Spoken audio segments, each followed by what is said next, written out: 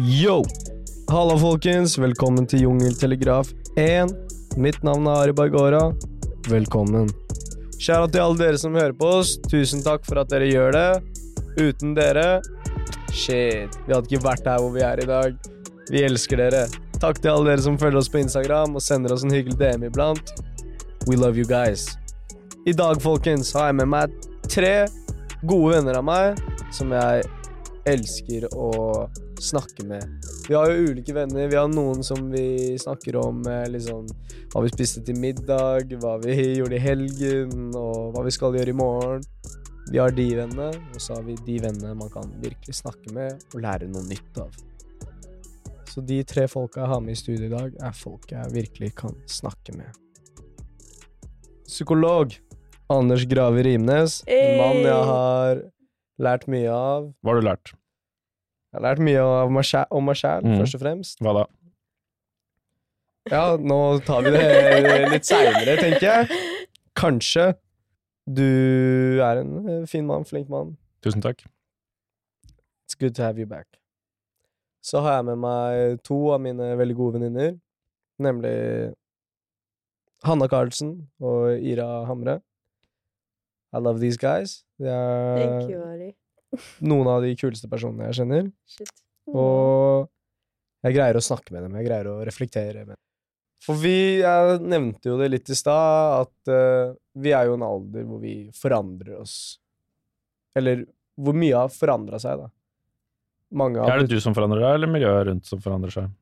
Det stedet vi i livet nå, jo slutten av videregående.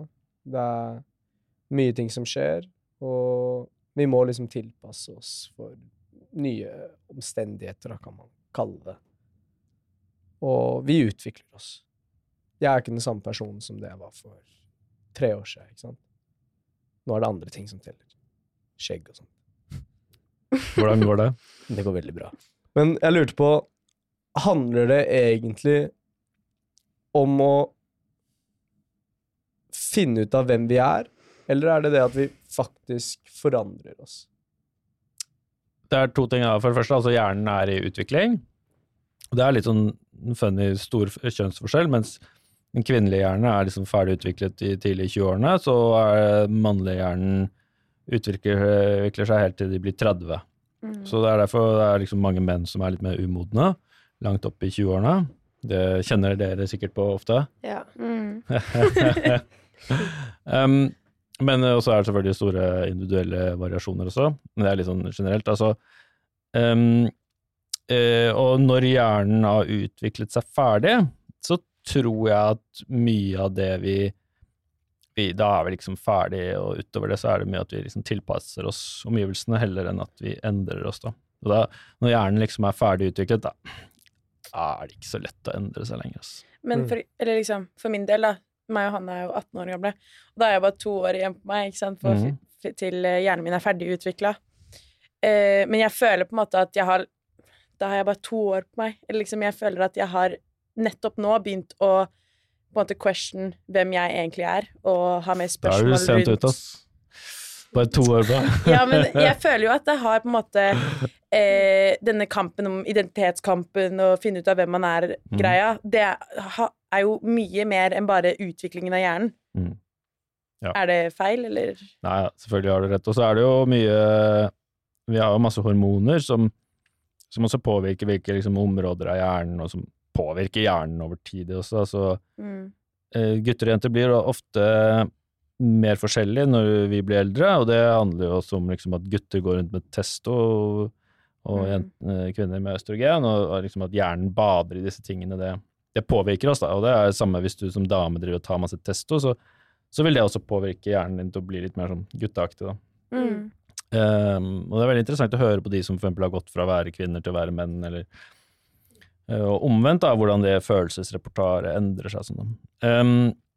Altså vi veldig, veldig sånn biologiske vesener, men du bestemmer jo langt på vei hvordan du vil fremstå. Men hva fasiten da? Fordi, eller sånn jeg forstår det da, så kan du egentlig ikke endre deg, eller du finner mer ut av hvem du da? Altså det et godt spørsmål om man kan endre seg, men for eksempel bli mer strukturert, da. Ja, eller tilpasningsdyktig i situasjoner, for eksempel. Det ikke bare kjempetrist å tenke at det ikke går an å endre seg fundamentalt? Sånn, hvis man kjenner en person som plutselig gjør noe som helt jævlig, og tenke at sånn den personen, og den personen kan aldri endre seg. Jo, du helt rett, det veldig trist. Men tror du faktisk Jeg tror ikke det jeg tror ikke sånn, på det heller. Jeg tror heller ikke det. Jeg tror det helt motsatt. Jeg tror det er så viktig å ha tro også på at andre kan endre seg, fordi det tror jeg mye av grunnen til at folk endrer seg, at andre viser at de helt tror enig. at du kan endre deg, på en måte. Helt enig, Anna. Ja, nei, da lar vi dere beholde den troen. Men det synes jeg ikke naiv tro heller, fordi man ser jo, altså jeg ser jo selv at hvis jeg setter et mål for meg selv, så kan jeg endre meg på en måte. Men hvordan du endrer deg? La oss si at jeg har lyst til å bli mer strukturert, da, ta det eksempelet. Ja. Da kommer jeg til å legge opp typ min timeplan. Men kan ikke du fortelle om en endring du har gjort? Men dypere, Ira. Jeg kjente Ira for 2 år siden. Ira for 2 år siden, og Ira nå to helt forskjellige mennesker. Og da snakker jeg om pubertet og sånn, tror jeg. Det sånn ganske fundamental måten hun på en måte. Fortell. Før så var hun mye kaldere, mye mindre opptatt av å snakke om følelser. Veldig artig fortsatt. Men nå føler jeg at hun mye mer åpen og interessert i Dere har jo også blitt mye bedre kjent. Men det jeg kan merke for eksempel med meg, da. Vi har jo den der hvor jeg for eksempel, jeg fikk vite at jeg var veldig fiendtlig på den personlighetstesten vi gjorde. Helt sinnssykt fiendtlig. Det derfor du går rundt og lurer på om du skal banke alle du møtte på? Nei, det ikke derfor, og det veldig vanlig. Jeg har snakket om det her med veldig mange. Hvem da? Du har snakket om alt med veldig mange. Ja, jeg snakker mye med forskjellige mennesker. Ja. Men da så vi på fiendtligheten, da, for eksempel. Og det fikk meg til å innse sånn, kanskje jeg faktisk ikke jeg ikke så åpen som jeg liker å tro at jeg og ditt. Og da føler jeg ikke at jeg føler jeg har blitt mye mer, kanskje mye mer åpen på et eller annet vis, da. Om akkurat det. Jeg har et eksempel. Hvis du tar en person, da, hvis de har sinneproblemer, så går de til en psykolog, eller prøver på en måte å fikse dette her, og så etter 4 år så reagerer de ikke på en voldelig måte når du snakker til dem, eller de reagerer ikke med sinnuttrykk som de pleide å gjøre. Og 45 år, 40 år gamle, da har de jo endret deg. Og jeg tenker at jeg var ikke født sånn her. Jeg har møtt 100 mennesker i livet mitt, whatever, som har formet meg, og biologien selvfølgelig, som jeg var født med, og viljestyrken min har endret meg til å bli en person jeg er stolt over å være. Og det kommer jeg til å fortsette å jobbe med helt til jeg dør. Men hvordan var du før? Jeg vet ikke, jeg tror at, som Hanne sier, så tror jeg var mer kald. Jeg tror jeg var mer irritabel. Jeg tror at, men det her bare ting jeg har på en måte sett i meg selv, som jeg har hatt lyst til å endre. Jeg tror at jeg var mer sånn, ble sint fortere. Jeg tror at jeg var litt mer sånn, fikk litt mer godfølelse av litt sånne slemme ting, litt rampete på en måte. Og det får jeg faktisk ikke nå lenger, for at jeg har vært sånn... Hvordan gikk du fram for å endre deg? Jeg tar for eksempel dette med å, på en måte dette med å bli fort sur, da. Da fikk jeg den der, de trodde jeg hadde ADHD, og da ga de meg den der, tell til 10 hver gang du føler at du blir sur. Og da satt jeg der, og så tenkte jeg, fy søren, jeg veldig sur på broren min, og så var jeg sånn, 9, 8, 7, og altså, jeg sier ikke at det funket kjempebra, men for hver gang jeg satt meg selv et mål om at i dag så skal du ikke bli sur, eller jeg skrev det på hånda mi, eller jeg hadde en innstilling om at jeg skulle klare noe, så kan jeg gjøre det for å endre meg selv. Jeg klarer det. Så blir du inspirert av de du rundt. Ja. Men tror du ikke at tanken om at det ikke går an å endre seg, holder deg veldig tilbake? I endringsprosessen? Ja. Helt enig. Det jo det som gjør at man endrer seg, at man har et håp om jeg kan endre det her, på en måte. Og at andre har jeg synes det også litt selvmotsigende, Anders, når vi har hatt podcaster før, liksom. Og så det sånn, ok, greit, hvis du den måten, ok, hvis du veldig selvopptatt, da, så har jeg spurt deg, ok, greit, hva skal man gjøre? Så sier du oppsøk behandling. Hvorfor skal jeg oppsøke behandling hvis ikke jeg kan endre meg? Hvis ikke jeg kan endre... Hvorfor skal jeg gå til psykolog for sinneproblemer hvis ikke jeg kan endre sinneproblemene, for eksempel? Det der er, altså, man kan jo Nå vil vi la han svare. Ja, ok. Da har vi stilt 100 spørsmål. Ja, det første med sinneproblem, altså, det er jo ekstremt viktig hvordan man forholder seg til sitt eget sinne. Altså, en ting er at jeg kan bli sint på noen, men i hvilken grad lar jeg det gå utover den personen? Driver jeg og slår sønnen min, for eksempel, eller slår jeg dama mi? Eller forteller jeg dem at jeg er et kjøtthue? Eller greier jeg å holde kjeft? Ja. Og det jeg merker at jeg er også mye sinne i meg, eller kan være sint, men det er jo, jeg prøver jo ofte å skjule det da, og det er jo en greie i Norge, man prøver ofte å skjule sinne, for sinne er litt sånn skambelagt i Norge da. Men så det er jo veldig viktig hvordan man forholder seg til sitt eget sinne, altså hvis du banker opp noen da, for eksempel sånn som vi lager en podden med, han skal jo i fengsel nå for å sone for han har slått i en kar, ikke sant? Og det er jo, og for han er rapper, så det gir sikkert litt kred på en eller annen måte, men for de fleste så er jo det et problem, ikke sant? Å måtte inn og sone, og det gir problemer i forhold til arbeidsgiver, og hva skal du si? Dere er jo unge da, hvis du skulle inn og sone i 3 uker, hva hadde du sagt til foreldrene dine, liksom? Nei, jeg vet ikke om jeg hadde turt å si det engang. Nei, du har sagt, jeg drar 3 uker til Syden. Ja, Nei. Så hvordan du forholder deg til ditt eget sinne er jo veldig viktig for hvordan det går med deg i livet. Men at jeg som psykolog, hvis jeg får en pasient da, som er voldelig da, så kan jeg si, ok, hvis vi jobber sammen over tid, og du er motivert sånn, så skal vi greie å få deg til å slutte å være voldelig. Men å love han at du kommer til å slutte å være sint, det tror jeg kan være jævlig vanskelig. Altså. Men tror du ikke du kan overbevise noen om at det er feil å være sint, for eksempel? Endre holdningen til... For jeg har ofte før, da, jeg har blitt usikker av mange mennesker. Det er mye folk som har gjort meg usikker, for eksempel. Som, når du da i starten, jeg følte du ofte prøvde å gjøre meg usikker, ved å stille mange spørsmål, og så ble jeg veldig sånn der... Liten? Ja, liten kanskje. Og så vet jeg ikke om det er fordi nå kjenner jeg deg liksom, og er mer komfortabel. Tenkte du på om du kunne banke meg eller ikke? Jeg har tenkt den tanken hver gang du stepper i. Men hva konkluderte du med da? Ja, det lurer jeg også på. På om jeg kunne banke deg? Ja. Jeg tror jeg hadde tatt det. Tror du har lest for mye bøker? Ja. Det kan godt hende. All knowledge starts with experience. Var det ikke Kant som sa det? Fy søren. Men se nå for eksempel, vanligvis så hadde jeg blitt usikker av at de ler av noe jeg sier, ikke sant? Men nå greier jeg å puste og gå videre til det, fordi jeg egentlig ikke bryr meg så veldig mye.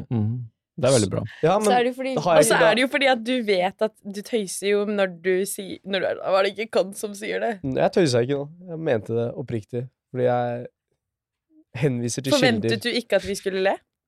Nei, ikke egentlig. Men da tenker jeg sånn, ok, da har jeg endret meg på det, liksom. Jeg tenker mye, for eksempel. Jeg mediterer, jeg gjør sånne småting i hverdagen. Jeg lærer om stoisisme og sånt, liksom. Og jeg har blitt veldig mye, ja, for eksempel, jeg merker, og nå sier du at menn kan utvikle seg helt til de er 30, liksom. Men jeg tenker også at alle mennesker har alle kan bli noe, ikke sant? Vi har det som et frø kan bli et tre, ikke sant? Det betyr ikke at alle frø blir til trær, liksom. Men jeg tror at alle mennesker, enhver sædcelle, har muligheten til å bli for eksempel den beste versjonen av seg selv, ikke sant? Og da må man finne ut av... Hva skjer med de fleste sædcellene? Nei, da blir de fleste når ikke frem til eggcella. De gjør ikke det. Men det betyr ikke at ikke de som holdt på sin når til eggcella, at de er jo opp for forandring. Men det jeg skulle si da var at kanskje de mulighetene, kanskje det bedre mennesket faktisk ligger i oss, og at vi må oppdage det. Så kanskje ikke vi trenger å forandre oss, men vi må oppdage det gode i oss, liksom. Ja, fordi du må ikke endre deg, men du må finne deg selv. Ja. Den kan jeg... For jeg tror kjærlighet endrer, eller sånn forelskelse endrer veldig, veldig mange folk, da. Hvordan da? Hvis du tenker forelskelse, da, det er jo typen psykotisk tilstand, liksom. Man får ofte vrangforestillinger. Da har du ikke møtt noen som er psykotisk. Jeg har møtt veldig mange psykotiske mennesker, Anders, liksom. Men føler du det minner om å være forelsket? Noen ganger så kan det. Jeg tenker definisjonen av psykose. Jeg snakket med han der psykiateren som jobber på et eller annet psykiatri. Skårderud? Nei, ikke Skårderud. Skårderud også for så vidt, men vi hadde en annen, Lars tror han het.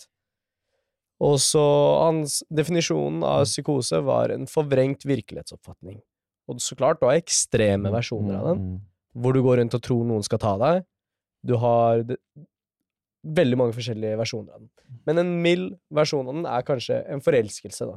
Hvor plutselig så kommer det inn en dame som er helt fantastisk. Ja. Hun er den beste personen som finnes, og du begynner å gjøre ting som du vanligvis ikke hadde gjort. Hva da, for eksempel? For eksempel, og jeg merker med meg, da, så er det sånn, jeg kan plassere meg steder hvor jeg tror jeg kanskje ser henne.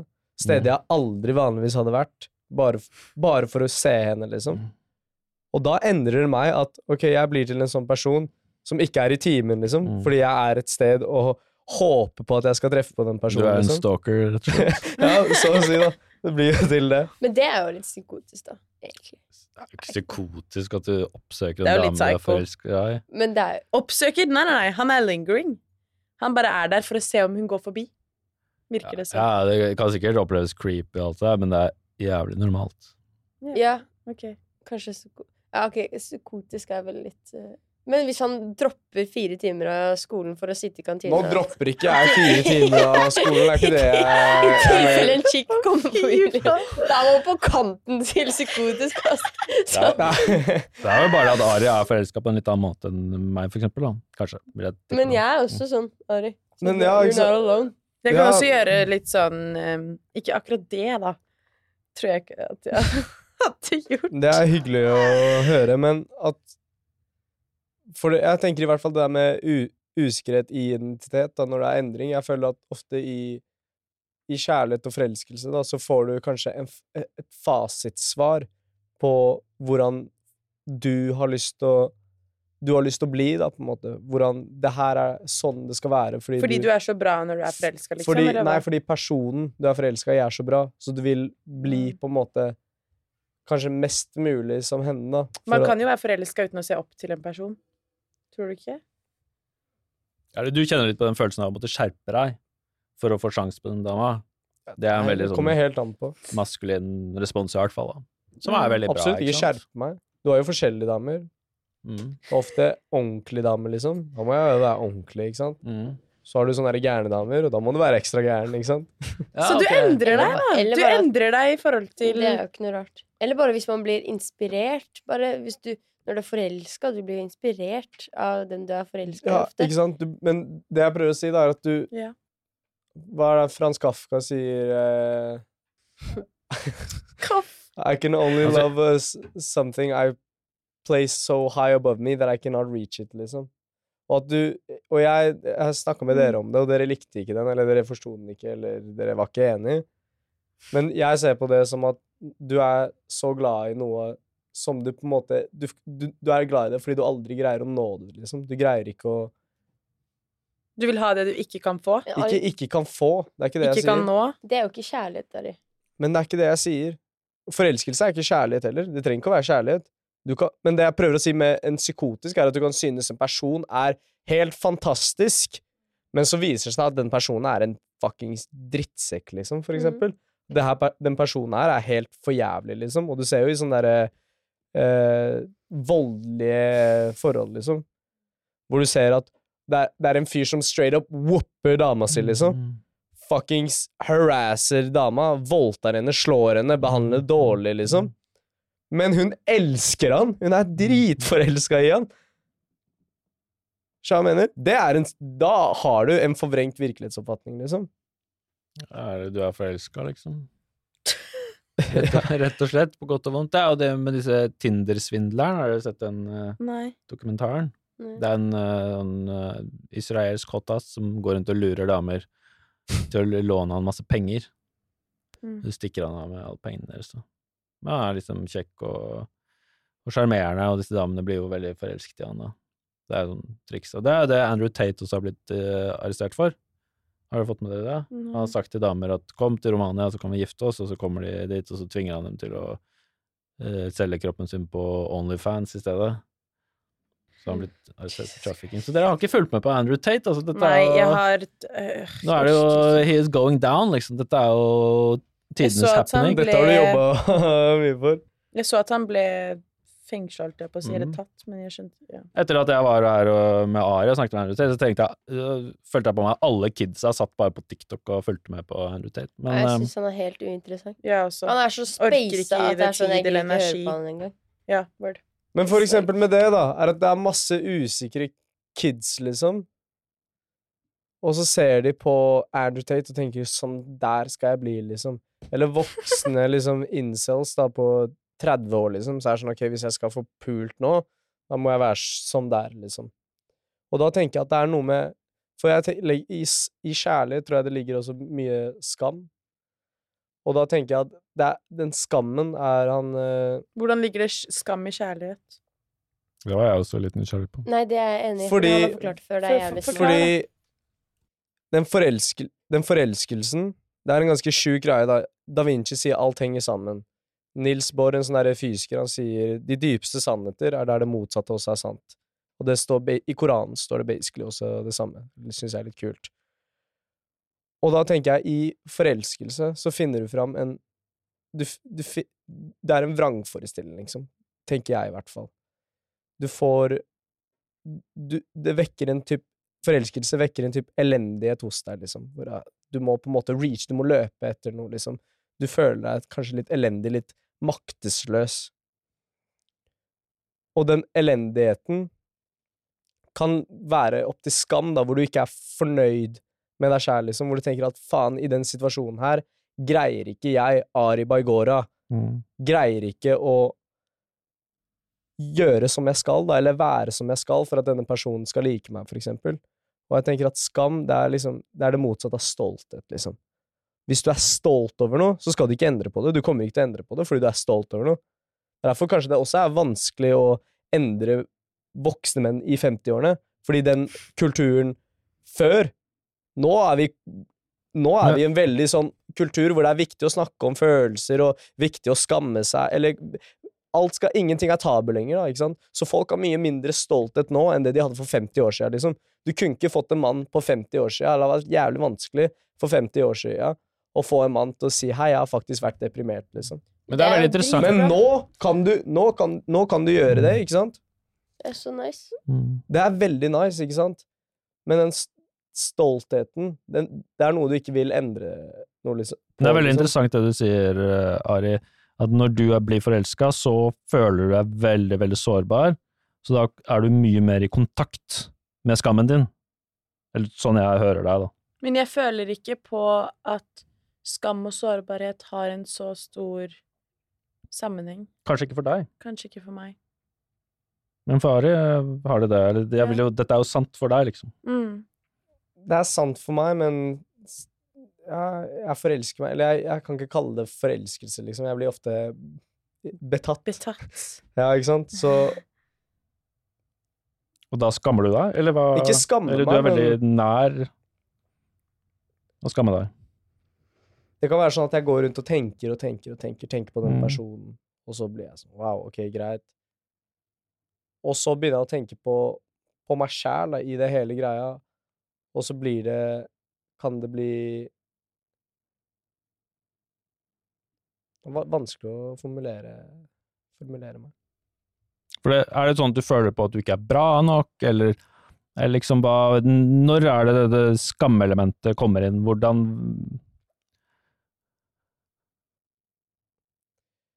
Ja, kanskje kjærlighet og skam ikke har alt for mye, for nå tenker jeg, og jeg kan ikke egentlig relatere til den der skammen på å være forelsket, liksom. Jeg ser på meg selv som en person med mye selvtillit, liksom. Så det er ikke mye greier. Men det er ikke noen motsetning mellom det?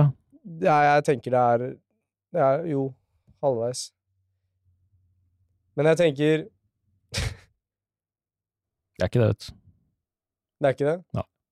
Det går an å både føle at de har masse selvtillit og skamme seg. Det er ikke så mye jeg skammer over meg selv over, ass. Hvis jeg har sagt noe dumt, være sånn, Men når du er veldig forelsket så... Jo, ok, jeg tror jeg har det da. Ja. Ok, når du er forelsket, så tenker du gjerne mye og veldig stort over veldig små ting. Som du sier, eller som kommentarer. Og hvis det da så er det lett å skamme seg over veldig små ting som du gjør, som du tenker kanskje var litt kleint, eller litt feil, eller ble tatt litt feil, eller kunne bli tatt feil, fordi du vil at den andre personen skal like deg, skjønner du? Og det gjør at du skammer deg over sånne småting hele tiden. Eller kanskje det ligger i en skam, kanskje med hos gutter, jeg vet ikke, det vet du kanskje du, men mer en skam i å ikke ha makt. Og når du er forelsket, så mister du makten din, fordi du har ikke kontroll over deg selv. Så du føler på en forelskelse, og så er det bare sånn, shit, jeg er så jævlig betatt av denne jenta, og nå har ikke jeg kontroll over mine egne tanker engang. Og den kontrollen jeg har mistet, fører til at jeg ikke har noe makt over meg selv. At jeg mister makt, gjør meg litt sånn liten, liksom. Eller jeg vet ikke, det er bare throwing it out there. Og jeg tror den skammen kan endre oss. I Shantaram så forteller han en historie om en fyr som han voldta kona si, og så er han alkoholiker, og så i det her slummen, da.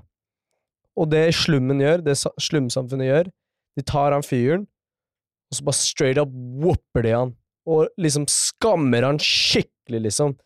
De gjør hele slummen klar over at det fyren har gjort mot kona si, og de tar ved kona hans fra han i 6 måneder, og sier etter 6 måneder, du har 6 måneder på å bevise at du er en god mann, og at du fortjener kona di tilbake, og etter 6 måneder skal kona di få bestemme om hun vil gå tilbake til deg eller ikke. Og så ser du etter 6 måneder, fyren er en great guy. Fordi den skammen han følte på, den endret han. Ja, han lærte seg i hvert fall å kontrollere de mørke sidene ved seg selv, da. Det tenker jeg bare for å koble på det med å bli eldre som mann, så er det jo at vi kjenner på mye av denne destruktiviteten i oss, da, for eksempel MeToo er et godt eksempel, altså vi menn er jo jævla kåte, rett og slett, og på en måte kan gjøre at hvis vi ikke greier å kontrollere seksualiteten vår, da, så kan vi ende med å gå over andres grenser.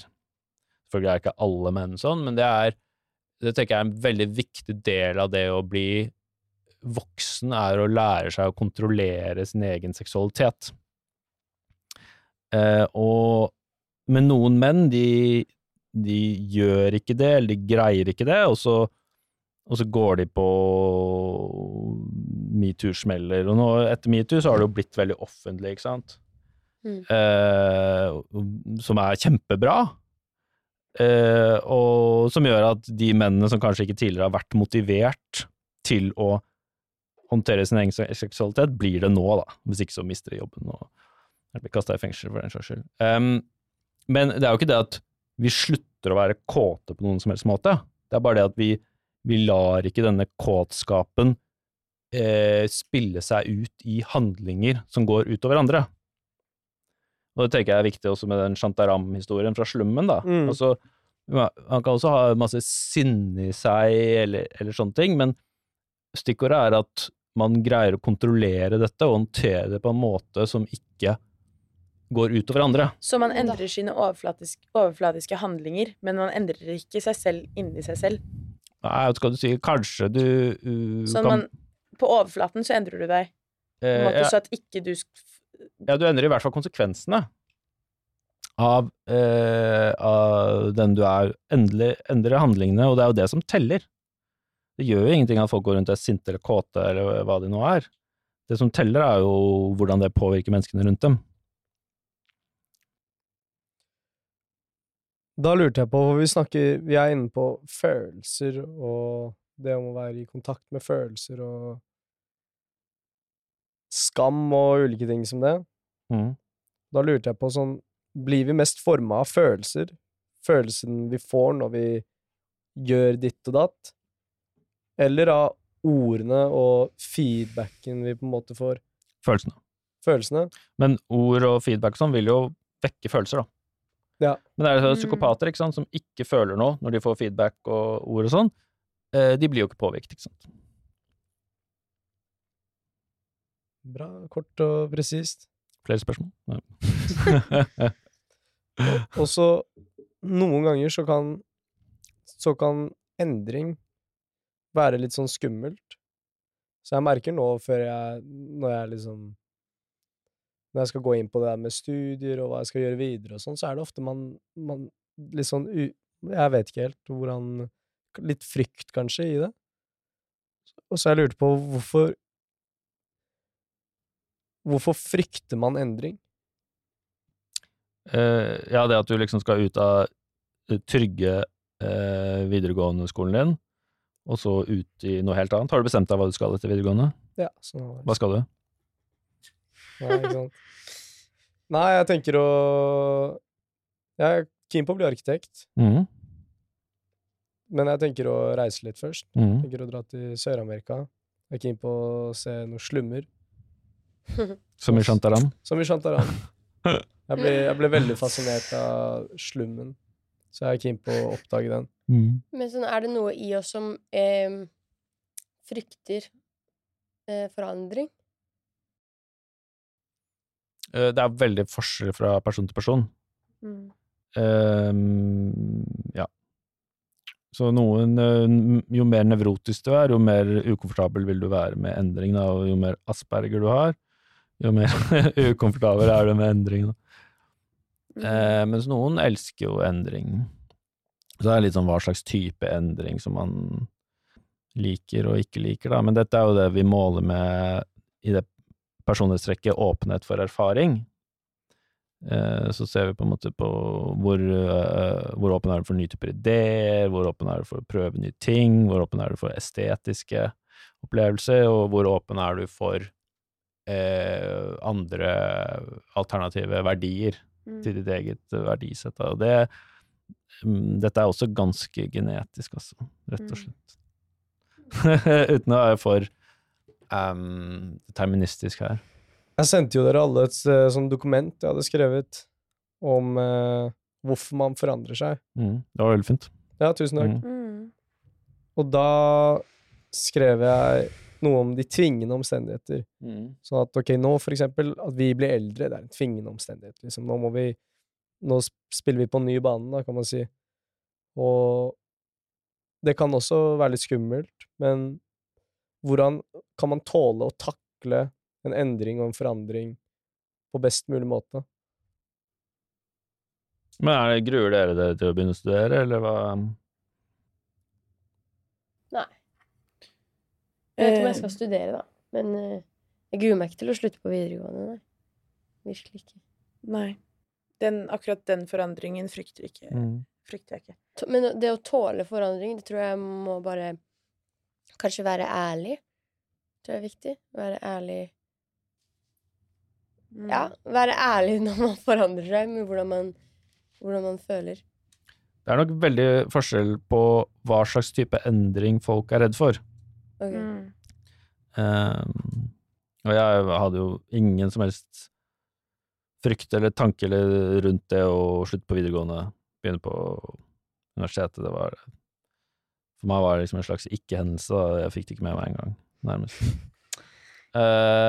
Men det og det var jo kjempedumt, ikke sant, at jeg ikke gjorde noe bevisste valg rundt dette her. Nå sluttet jeg faktisk på videregående, nå må jeg kanskje velge en utdanning eller veldig sånne ting, men jeg var ikke noe opptatt av det. Så det jo bra at du angster litt for den endringen, da. Jeg snakker for folket. Jeg har planer. At du gjør at du kan ta litt grundigere valg, da. Yeah. Så tenker jeg sunt, da, at du litt engstelig for endring. Ja. Men det jo helt vanlig å være engstelig når man skal slutte på videregående. Fordi vi liker jo stabilitet og ja, å vite hva man skal, at det man gjør har en mening på en måte. Og derfor tror jeg det er viktig å bare være ærlig og åpen og stay true to yourself, uansett hvor man havner på en måte. Ja. Men hvis du ser på litt sånn større endringer da. Hvordan da? Sånn for eksempel krig i Ukraina da. Folk liksom plutselig blir etterlatt uten et hjem liksom. Og kanskje de ikke har tid til den der personlige liksom, ok, nå skal jeg endre meg ved at jeg føler det er en sånn luksusting da. Nå skal jeg bruke mindre strøm, eller tenke på at bomberommet er der hvis jeg hører en bombealarm liksom. Men hvis vi tar litt sånn større endringer, liksom sånn samfunnet, jeg husker for et par år siden, så satt jeg i bilen med moren min, og så var jeg bare sånn, jeg sa til henne noe sånt, jeg er litt redd. Og så sa jeg, hvorfor det? Så sa jeg, nei, verden bare endrer seg så kjapt, liksom. Og så sa hun, hva mener du? Så sa jeg, nei, alt bare liksom, med teknologi og med alt mulig, liksom, det er bare, jeg vet ikke om det er noe håp for menneskeligheten, liksom, lenger. Hva skjer, liksom? Og da er det sånn, da ser man at det er på en måte, verden endrer seg veldig kjapt, liksom. Og du ser jo, mange unge frykter jo liksom dommedag, liksom. Jeg snakket med en kompis her om dagen, han var sånn, dommedagen kommer snart. Og så sa jeg, ok, hva skjer? Så sa han sånn der, nei, i Koranen så står det at dommedagen er 4 tegn for når dommedagen kommer, liksom, og 3 av dem har allerede skjedd. Ikke sitere meg på det, men det var noe sånt i hvert fall. Og så snakket jeg med en annen kompis også, og han sa, nei, det kommer til å skje noe kjipt snart, liksom. Jeg merker det, det er noe skummelt som skjer, liksom. At de merker en endring i verden, at den verden de kjenner til, da, den verden hvor alt er trygt, og du spiller fotball og koser deg med venner, liksom. Du ser at det kanskje det er en litt større verden, da. Og det tror jeg har med å gjøre at vi har så mye informasjon, liksom. Vi får så mye inntrykk, liksom. For 100 år siden, liksom, så visste du ikke hva som skjedde i Asia, liksom. Du visste ikke hva som skjedde i Afrika og i Sør-Amerika og USA, liksom. Folk når Donald Trump, liksom, folk blir oppriktig engstelige når Donald Trump i USA, liksom, blir president, liksom, for 50 år siden. Jeg tror ikke de kunne brydd deg mindre om hvem som var president i USA. Ja, er dere mye bekymret? Man ser jo at ungdom generelt er det, da, på statistikk og sånt. Spørsmålet er jo hva man kan gjøre med det, og om det er så mye vits å være så bekymret. Ja, word. Men liksom, her sitter jeg med 3 ungdommer, da. Går dere rundt og er bekymret? Jeg er veldig lite bekymret for tida, egentlig. Jeg vil ikke si at jeg er veldig stresset og bekymret person i forhold til liksom, resten av de menneskene jeg kjenner, da. Så du kjenner mange som går rundt og er bekymret for ting? Nei, eller vi går jo alle på en skole hvor folk er veldig stresset. Men er det fordi de er redd for ikke å få gode nok karakterer til å komme inn på medisin, eller hva de... Ja. Nei, medisin er rotterace, liksom. Jeg føler ikke på at jeg var bekymret for sånne store verdensting. Men bekymret for små ting. Jeg er bekymret, eller jeg er ikke bekymret for sånne... Eller jeg er ikke veldig bekymret for sånne fysiske hendelser rundt meg. Men det er ikke noe rart at folk, liksom, hvis foreldrene har liksom satset alt på at datteren deres skal komme på medisin, og de må liksom ace den mattentamen. Det er ikke noe rart at de går rundt og er bekymret, liksom. Nei. Jeg synes ikke vi skal holde det mot dem. Det er lov å være bekymret, liksom. Word. Forandring fryder. I Jungeltelegrafen har vi en magisk tryllestav som vi gir til gjestene våre. Anders, du har fått den veldig mange ganger. Du får den dessverre ikke i dag. Men Ira og Hanna, de skal få den. Wow. Hey. Så da gir jeg dere en magisk tryllestav, og det tilsier at du får all makt i verden, kan endre på hva du vil. Du kan forandre hva du vil. Hva forandrer du? Hvem vil starte? Hanna, du starter. Jeg aner ikke.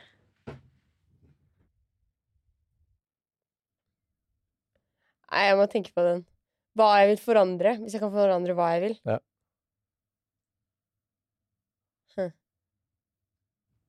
Det er mye av det. Ja, ok. Det som irriterer meg mest, tror jeg, i hele verden, er 2 ting. Først er at den der 1%, det er så mange som sitter med så forferdelig mye penger. Bare at vi må bare skjerpe oss og gi, eller de må bare skjerpe seg. Vi må flytte de pengene til de som trenger det. Den første tingen. Den andre tingen ville jeg faktisk endret kvinne, eller synet på kjønn, tror jeg. Fordi det mye andre ting som andre vil endre. Ja. Jeg enig med det med fordeling av goder. Og også bare holdninger til hverandre. Jeg føler det så mange mennesker som ikke vil det best for hverandre. Det ja. Vet ikke jeg. Kanskje de 2 tingene. Fine ting dere nevner. Hva hadde du gjort da, Ari? Hva hadde jeg gjort? Ja. Jeg hadde fått folk til å elske hverandre mer. Faktisk bry seg om hverandre. Og som jeg var inne på litt i stad, så tror jeg hadde endret på at mange ikke tar seg selv i sentrum, liksom. Tror verden hadde vært bedre da. Mindre egoistiske mennesker. Mindre egoistiske. Vi har snakket om utrolig mye. Alt fra kjærlighet til skam til masse forskjellig. Jeg vet ikke hvor jeg skal begynne engang. Men jeg tror det handler om at jeg har funnet ut at kanskje det handler om å forstå hvem man er, og hvem man vil være, og så heller oppdage det i seg selv, liksom. Fordi jeg tror man kan endre seg så mye man vil, men hvis man ikke faktisk vil det, og faktisk ser nytte av det og godt av det, liksom. Hvis man skal endre seg for noen andre, så tror jeg ikke du kommer noe sted. Hva er det viktigste dere tar med dere fra dagens samtale?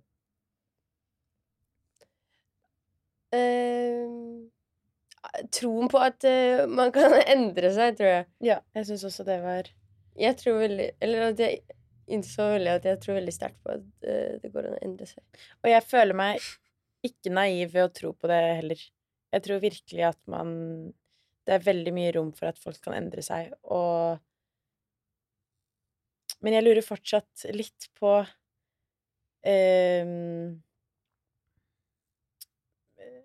hvorfor det er noen som har så sykt lyst på denne identitetsendringen overfor andre. Men det er vel kanskje litt åpent spørsmål. Det kan sikkert Ari følge opp i neste podcast. Ja. I will. Anders, hva tenker du er det viktigste vi har snakket om? Jeg er jo veldig beroliget da, at statistikken og sånn er sannsynligvis feil, for kidsa er all right. Bare ikke de som skal inn på medisin, da, de stresser som et helvete, men bortsett fra de, så har folk det ganske chill, altså. Ja. Vi er heldige. Ja. Og da har vi også en tidsmaskin i Jungeltelegrafen, hvor jeg, Hanna... Jeg pekte på deg når jeg sa jeg. Ja. Når Ira, Hanna og jeg hopper inn i en tidsmaskin, og da går vi 12 år fram i tid, til når vi er 30 år gamle. Og så får 30 år gamle oss gi oss selv et råd. Skjønte dere? Shit. Som 30 år gamle Ira og 30 år gamle Hanna skal gi den 18 år gamle Hanna og Ira et råd. Hva er den 30 år gamle Ira og Hanna sier til hverandre? Jeg hadde kanskje sagt at jeg må bare være tålmodig med meg selv, og gi meg selv muligheten til å finne ut av hvem jeg er, og gå på noen smell, og gi meg selv litt tålmodig. Være snill mot meg selv. Hvorfor tenker du det?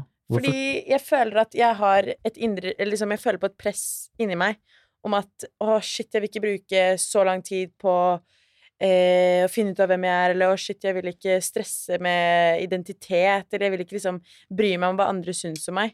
Men jeg må jo bare la meg selv, eller jeg føler i hvert fall at jeg må bare la meg selv.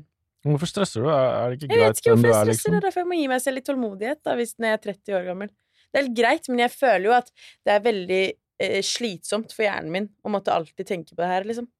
Er ikke det et valg du gjør, at du tenker på dette? Jeg tror ikke det, fordi for meg så føler jeg at tankene tar meg. Jeg bestemmer ikke over mine egne tanker. Betatt av tanken. Betatt av tanken. Eller vet ikke. Du føler også på det, Ari?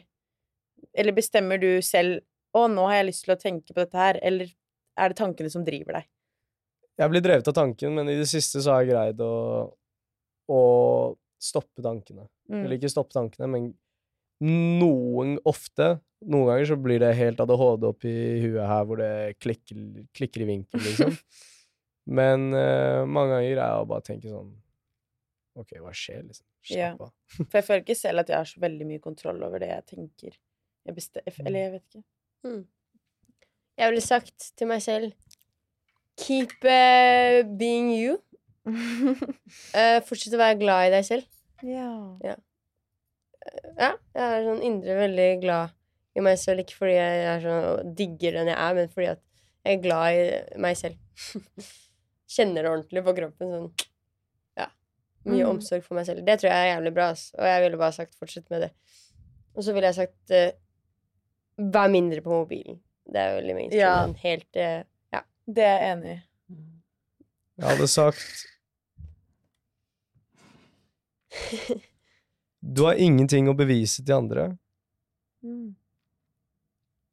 Og så rop og løp litt mer. Rop litt mer. Ja. Ja, det er bare å glede seg til skolen på mandag. Anders, Roping og tusen løping. takk for at du kom i dag. Ja, veldig hyggelig å Ja, få det være var her. veldig spennende å snakke med deg, Anders. Ja, I love you, tusen man. Tusen takk til Hanne og Ira, som var så hyggelig å bli med. Takk for at Takk du fikk til deg, komme. Alex. Det var veldig hyggelig. Det er første gangen de har vært på podcast. Dere greide det veldig bra, altså. Takk. Du også. Det var veldig spennende å høre, Anders. Det var bra. Jeg lærte. Dere var ikke helt enige, da. Jeg trenger mer tid hvis jeg skulle greie å overbevise dere, tror jeg. Jeg tror Det tror jeg Og også. liksom få forklart hele resonnementet mitt. Og så vil jeg understreke at dere er 17-18. Ja. Da er det fortsatt masse endringspotensial, da. Ja, Dere har jo et par gode år igjen, altså. vi har det. Men du har så mange interessante kunnskaper. Jeg kunne gjerne likt å lære mer av deg. Livet tar betalt. Forandring fryder. Jungeltelegraf. And out. Fortsett å sende oss DM, og vi vil vite hva du tenker og hva du mener. Og følg oss på Instagram.